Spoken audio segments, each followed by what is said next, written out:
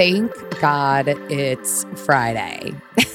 Emily Abadi here, coming into your feeds with an episode of 5 Minute Friday. And let me tell you, this week has been a lot. It's been a lot with the news. It's been a lot of work. It's been a lot of playing a little bit of catch up. So personally, I am really, really ready for the weekend. I am excited to announce that I am officially signed up for the second time for the London Marathon. If you've been a hurdler for a while, then you followed along last year with my journey to the London Marathon. Ultimately, an injury which prevented me from going to London, pivoting, going to Italy, the whole shebang.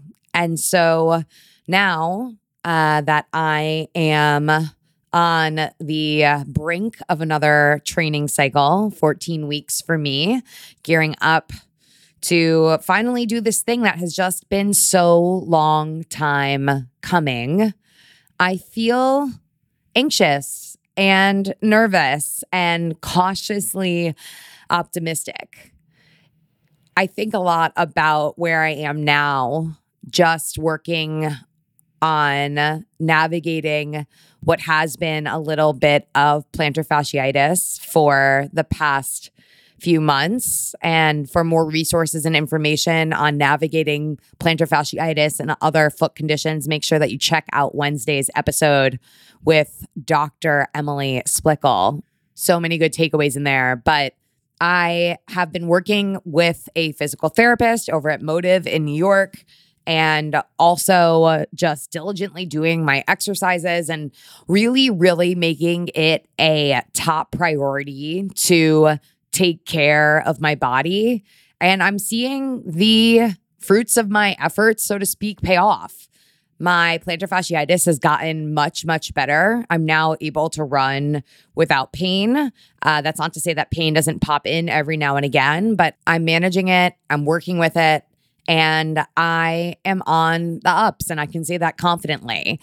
Now, the thing about this training cycle that feels unlike maybe any other that I have gone through in some time, I really feel like I'm starting at square one. I mean, I essentially took off some solid time from any sort of distance running in April and May. And so for me now, starting this journey after just running a half marathon, and that experience went it was pretty difficult for me. I'm humble and I'm honest and I'm working to meet myself with where I'm at. It was a conversation that I had with my PT the other day, homing in on this idea that doing that, being honest about my current status is going to be the thing that enables me to get toward my goals. If I'm chasing the version of Emily that was running in 2019, when I snagged my first BQ in the Chicago Marathon, that would be me doing myself a disservice. I am not starting in the same place that I started back in 2019 here in 2022. I am a different person. I'm dealing with different situations. I am emotionally, physically, and professionally, all in a different spot. And so I recognize that and I have grace with that. And that doesn't mean that there aren't going to be moments where I am my own biggest critic. If you follow me on Instagram, then you saw that I wrote a post about this. I mentioned that I had a hard time in my last half marathon. I really did.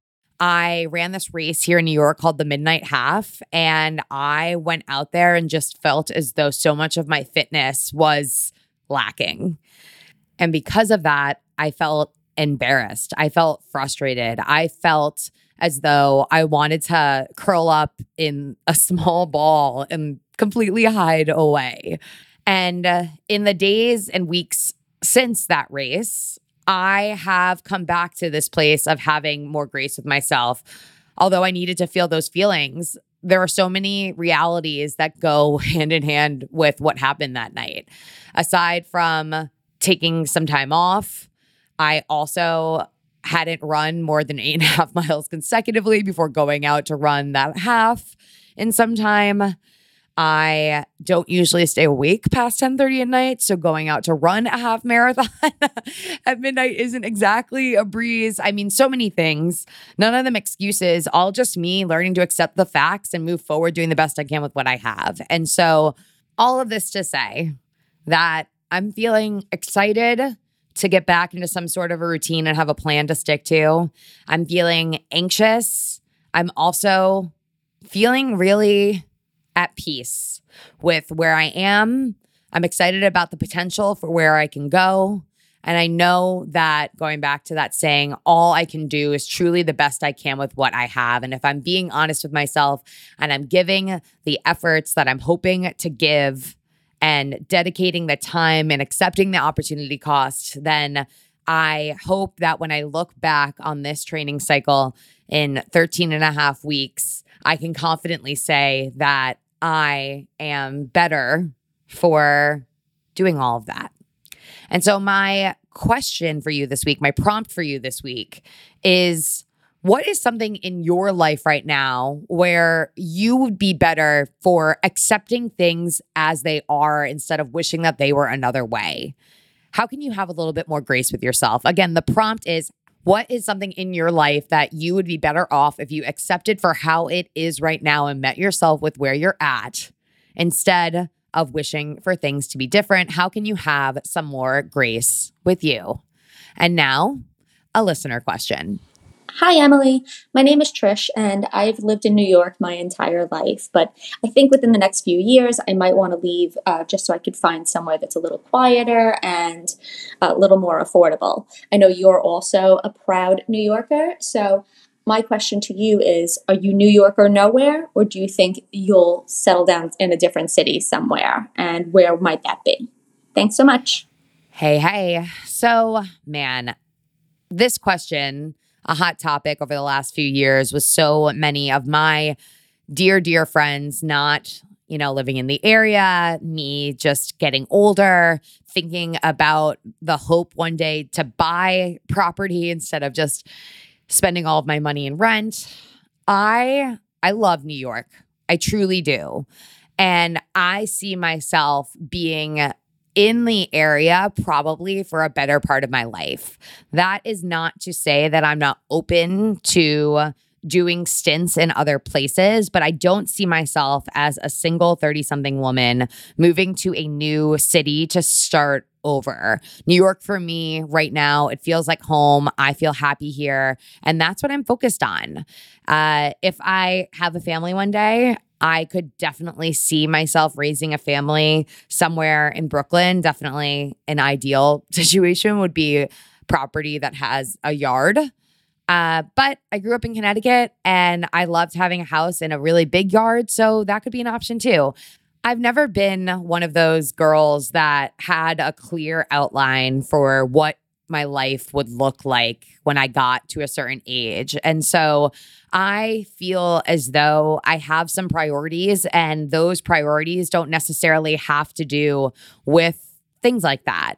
My biggest life priority right now is finding, I guess, a lifelong partner and focusing on that and figuring out the details that come after that with that person together. So, a little vulnerability for your Friday. I hope that you have something enjoyable planned for the holiday weekend. Stay safe out there.